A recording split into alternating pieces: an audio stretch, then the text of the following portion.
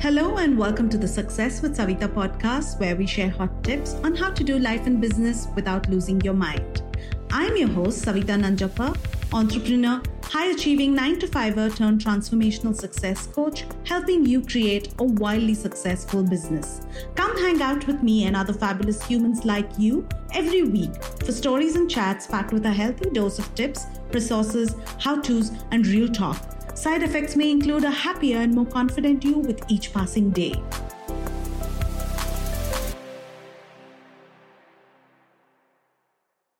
Hi and welcome back to my solo episodes. It's been a while since I've done some bite-sized solo episodes and I wanted to put that back onto the podcast. So I hope to be able to roll out solo podcasts, bite-sized episodes on a specific topic at least twice a month going forward. And today's bite-sized episode is about deep work. Why it's important, how does it help, how to get started, what is deep work? These are some of the questions that I want to answer.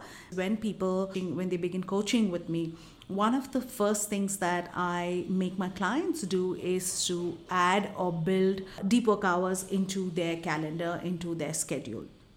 Because I know that when they are able to put those specific hours in, I know that it's always going to lead to results if it's actually followed. I want to begin by sharing with you the number one book on deep work, and this is the book written by Cal Newport. I highly recommend it. It is as iconic as Atomic Habits by James Clear and Miracle Mornings by Hal Elrod. It is a fantastic read, and if you really want to take your productivity to the next level, I highly recommend that you begin by adding deep work hours into your schedule.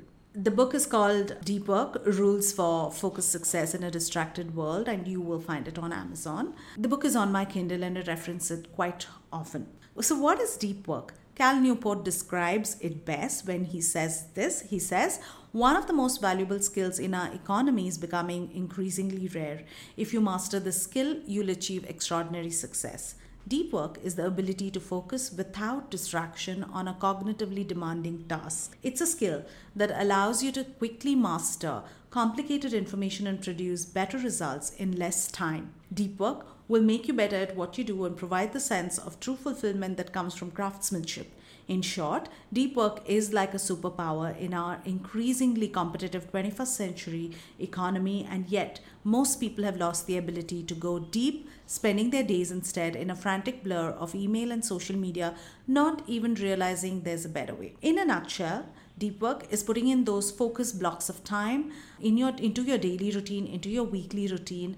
That will help you not just develop your focus, but also develop a high quality output for your work. It's going to be one of the cornerstones of your productivity and how you get things done. So now let's talk about what are some benefits of deep work.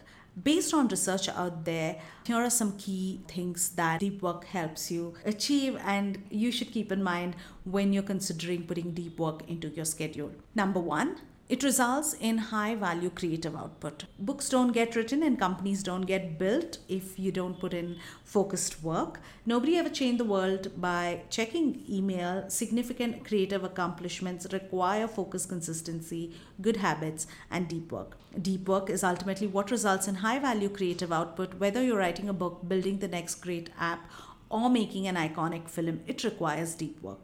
The second thing or the benefit of deep work is it improves your ability to focus. It's like a muscle, which means that it must be built. The more deep work you do, the better your focus and better your ability to handle and focus on a cognitively demanding task for an extended period of time. You'll be able to go from just putting in an hour to 3 to 4 hours of deep work every day. It makes you more efficient as you put in more hours focused on specific tasks, doing consistently, chipping away. Of course, you're going to get things done.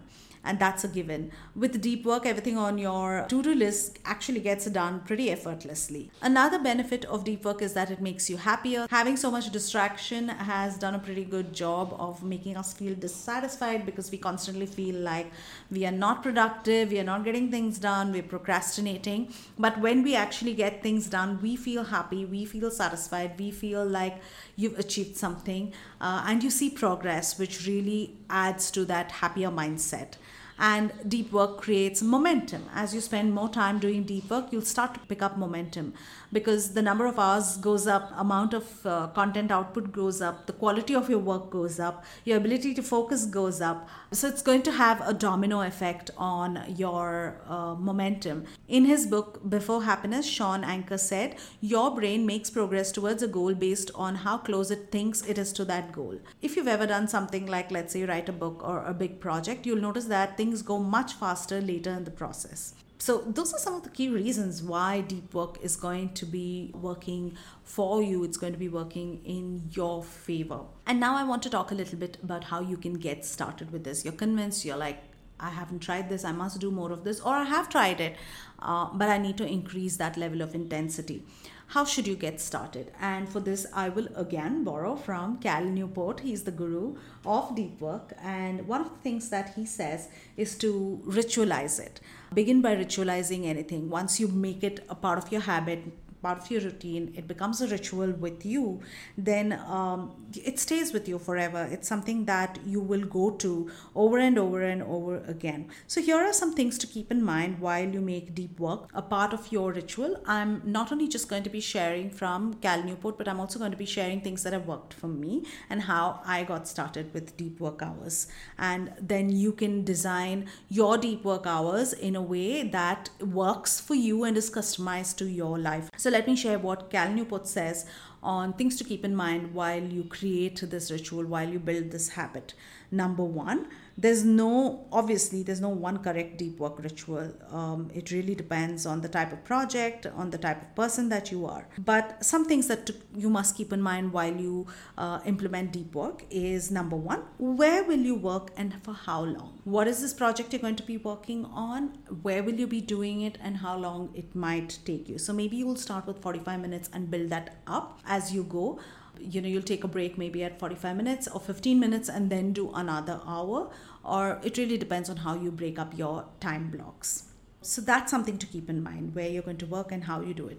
Maybe it's going to be your office with a clean desk, or you're going to go to a different place, sit down, work, go to a coffee shop, go to a quiet place, like how writers like to take off to a quiet place or do a writer's retreat because they're spending those many hours. Just focus on that one task. The second thing to keep in mind is how you'll work once you start to work, meaning your ritual needs some rules and you need to put in some efforts to keep it a little more structured. For example, you may turn off notifications. You may put your phone on airplane mode. You may let everybody know that you're not available during that hour. So that helps you keep your concentration in the right place while you're doing this work.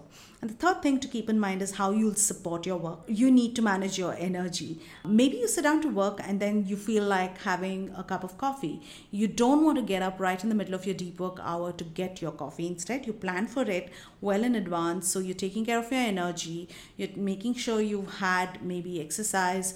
You're not feeling exhausted in any way. You've had a meal or you have a snack, and then you are starting your deep work hour. One of the things that I recommend for myself when you get started or with clients is, if you've never done this before, start by adding 2 hours twice a week into your schedule. Because for a lot of people, this may feel like a lot, but start with 2 hours. So maybe put that into your calendar, and that's how you get started. And then slowly build that up into 3 to 4 times a week, finally till it becomes part of your daily routine, at least 1 hour every day or a couple of hours every day. So my recommendation is to begin with 2 hours twice a week, and then to take it up to 3 to 4 hours, and then after that be able to implement it every day that you want to work.